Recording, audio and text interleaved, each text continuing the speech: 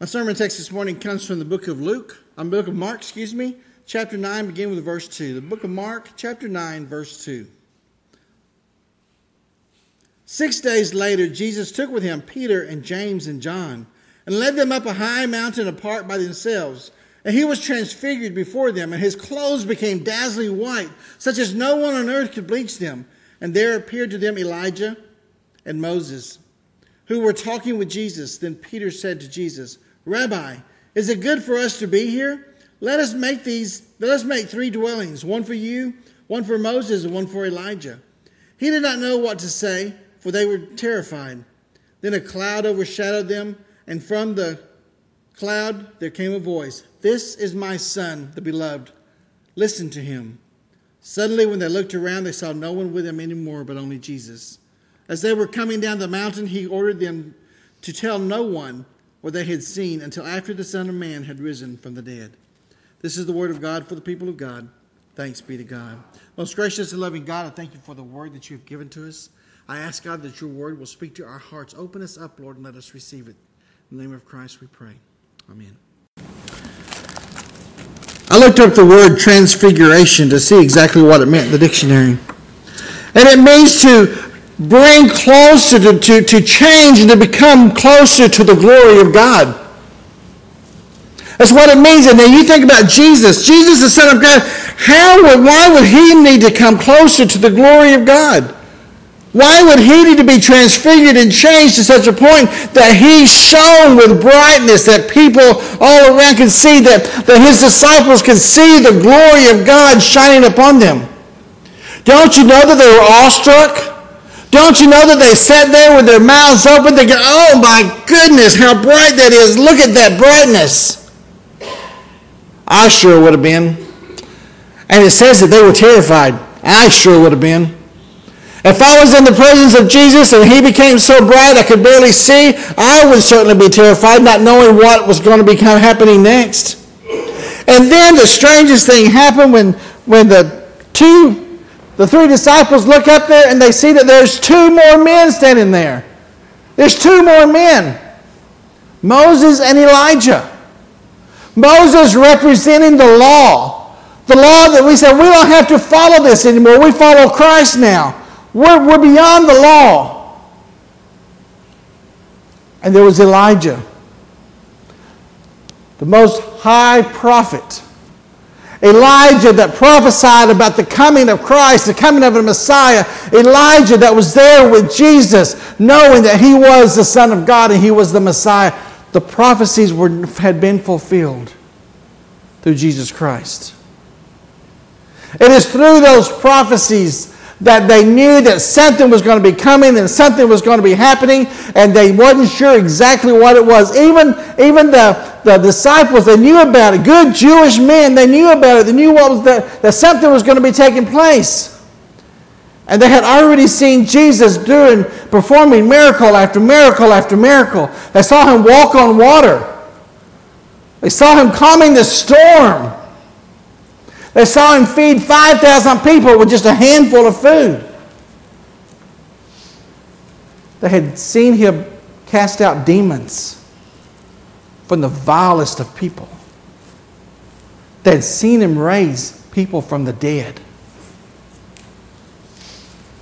They had seen these miracles, but yet they had not seen anything like the transfiguration of Jesus, when the glory of God shone on him so bright that it was brighter than anything that we could imagine today. Anything that we can imagine today. I love it when the sun's shining. I love being in the sanctuary when the sun's shining in the daytime and the lights are that's bright coming in those windows and how pretty they are. But that is nothing compared to the glory of Christ, the glory of God shining on Christ. They didn't know what to do. They were afraid. So what do we do? Can we build you a house? And I kind of chuckled at that when I reading that and studying it. They build them a house. I mean, first of all, the brightness would destroy the house. But build them a house. But you know what? The thing is that the disciples, They had a servant's heart, and they knew that they had to do something. We as Christians, sometimes we have let go of that servant's heart. And we just think, okay, I got to run. I got things to do. I can't look at this shining glory off of Jesus. I got to run. I got to get out of here. I'm afraid. They developed that, fight or flight syndrome. They didn't know to run or to stay and try to do something. So their hearts spoke. And what they were basically saying is, what can I do? What can I do to further the kingdom of God? What can I do to make everything good? What can I do to shelter, to make things strong? What can I do? And then an amazing thing happened again. A cloud came over. And in that cloud they heard the voice of God. They heard the voice of God. We as the church, we hear the voice of God over and over and over again, and we dismiss it as something that's far out there because it scares us and we don't want to hear it. They heard the voice of God, and the voice of God was telling them and Elijah and Moses, this is my son. This is the one you've been waiting for. This is the one that you prophesied about. This is the one that all the laws were written about. This is my son. Listen to him. Listen to him.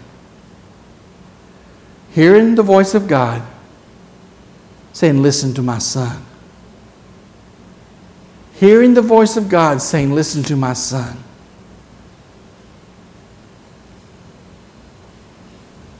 Do we listen to Jesus this morning? Or do we go about our own little way and we see the light shining and sometimes we want to put those lights out? You know that song, This Little Light of Mine? One of the verses says, hide it under a bushel. No. We've got to let it shine. They could not hide the glory of Christ, of God that was shining on Jesus Christ. There was no hiding it. But yet, when they started down the mountain, in their fear and trembling, they're starting down the mountain and Jesus is with them. He never left them. Through this whole ordeal of them being afraid, them seeing all of these strange things happening, He never once left them. He stayed with them and held them through their whole ordeal. He didn't tell them, you go back down. I'll be there in a minute. They traveled back down the mountain together. Jesus did not leave them. He stayed with them and they traveled back down that mountain together. And going down, He gave them another order. Something they could not understand. When you get there, you can't tell anybody what you just saw. You know, we used to play a game, and sometimes as adults we play the same game. I got a secret, I'll tell you, but you can't tell anybody. Isn't that the pits? When someone's going to tell you a secret, you can't tell anybody. It's something that everybody you want to know. Well, they wanted to, the disciples wanted to go and tell all the disciples, their friends, their buddies, go and tell them, you know what? You won't believe what we just saw up on that mountain. First of all, we met this 1,600-year-old man. His name was Moses. For one thing, they'd think they were crazy. And then you wouldn't believe the light that shined on Jesus. You wouldn't believe the light that shined on Jesus. It was so bright that we could barely see. It just shined brighter than anything that we've ever seen. It was so pure and white. You would not believe that light that we saw. And those people would say, See, I've been accused of saying that Jesus likes wine, loves wine. And so, they would be thinking, the disciple friends would be thinking, they've been doing a little bit too much wine bibbing. Too much. They're crazy. They're nuts. There's no way they saw Moses and Elijah. There's no way that Jesus shined that bright. Jesus told, you can't go tell them anything. You got a secret, but you can't tell it. We just go back like nothing ever happened. Nothing ever happened. He said, until the Son of Man rises from the grave. until the Son of Man rises from the grave. And Peter, James, and John still didn't get it. They went down the rest of the way of the mountain thinking, what is he talking about? Till the Son of Man rises from the grave. What is he talking about? We don't get it. But one day they did. One day they got it. Everything fell into place. They knew that Jesus had been changed and closest to God than what he could ever be. Closest to God on this earth than what he could ever be. I would think even the birth of Jesus as a baby, he wouldn't need to be any closer. He was God. He was God. We in our walk with Christ, whether we're babies in Christ or whether we're older and experienced, we've been Christians for many, many years and we've walked the walk, we've talked the talk, we still have a way that we can be transformed, to be changed, to be more like Jesus, to be more like God, to be filled more with the Holy Spirit.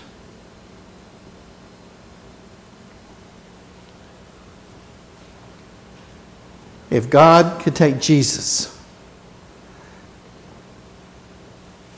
and transfigure him, change him to be more like God,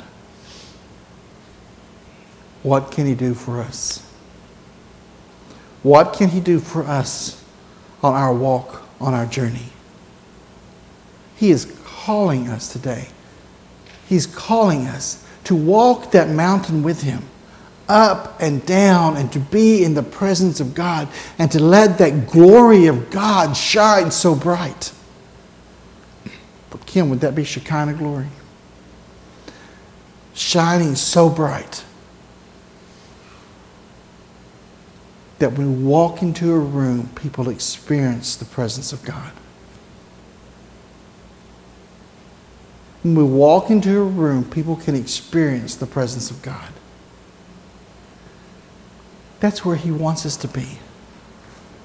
That's where he wants us to be. He wants us to be in that position to where we have been transfigured and people see the light of God shining upon us. Just like Moses coming down off the mountain with the Ten Commandments. They could see the light of God glowing on his face.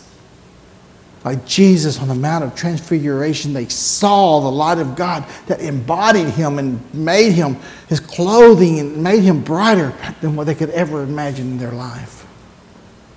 And God wants to do that with us. I believe today that God wants us to know that he's got us. He's got us. He's not going to leave us. He never left the disciples on the mountaintop, on the mountain. He never left them. He was with them through their fears, through their trembling, through their thoughts, through what can we do. He never left them. He took them back down the mountain. He did not leave the disciples in their time of fear and trembling and the time of glory that was all around them. Instead, he walked with them. He talked with them. He stayed with them. God wants to stay with us. He wants to stay with us, and he wants to take us down the mountain and up the mountain and around the mountain. He wants to take us to new places that we've never thought we could go. As we build on our relationship with him, he chooses us just like he chose those 3 disciples. He chooses us and he calls us by name. He says, come and go with me. Come and go with me. I've got things for you to see and do. And I have things for you to experience that will change your life forever. That will help rid you of the fears. That will let you see God in all of his glory. That will let you be amazed as you're in the presence of the power of the Holy Spirit.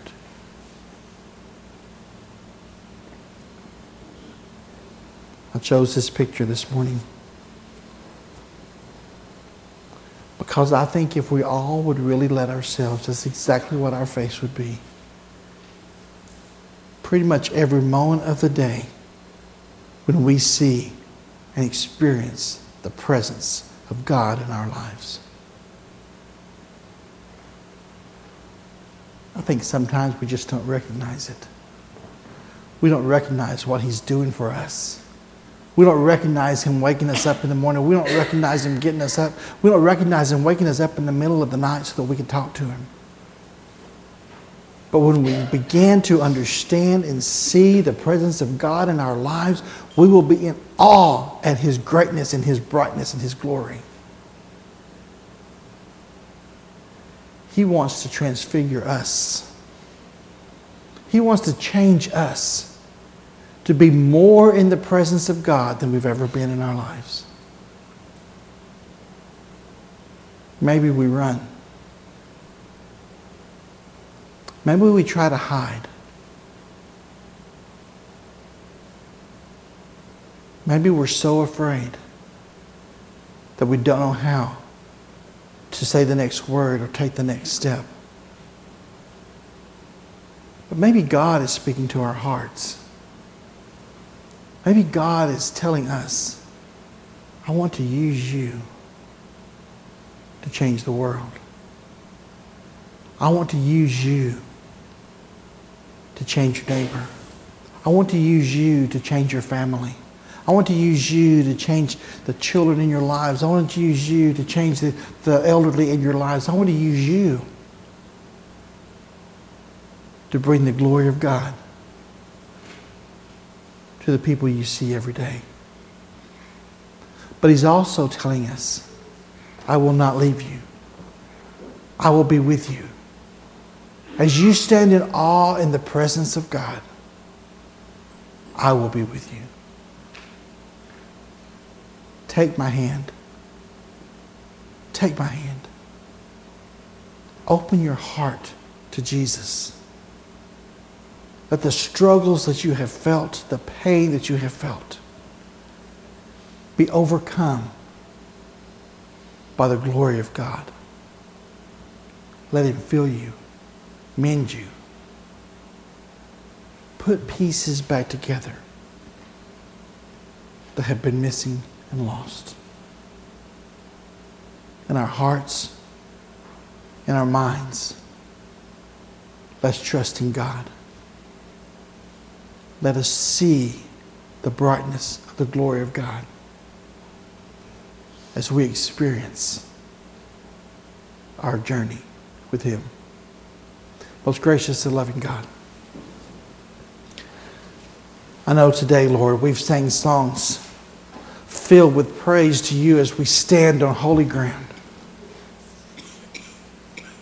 We've talked about prayer, God. We've talked about what it means to be healed, God. And we've lifted those to you today, God, that need a healing touch in their hearts, their minds, their bodies. We've heard a message today that you're going to always be with us. No matter what we're experiencing or going through, that you are there with us. That you won't leave us.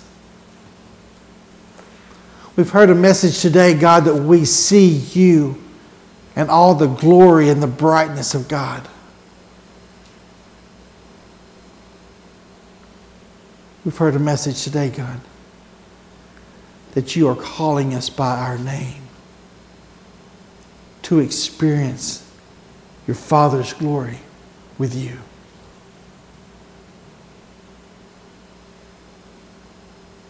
God, I know that there are some here today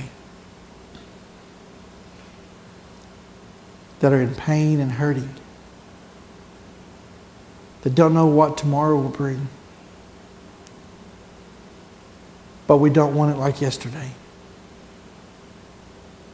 I pray, God, that your presence will fill their hearts. Help us, God, to experience you in every step that we take.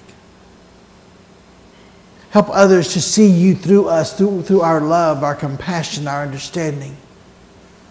Open arms of a hug. Words of kindness. Acts of love.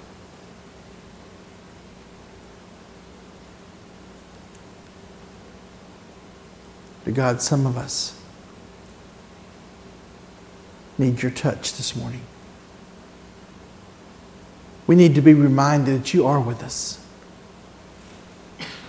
And you're walking with us, and you're holding us, and you're carrying us, and you're putting us down to let us walk on our own.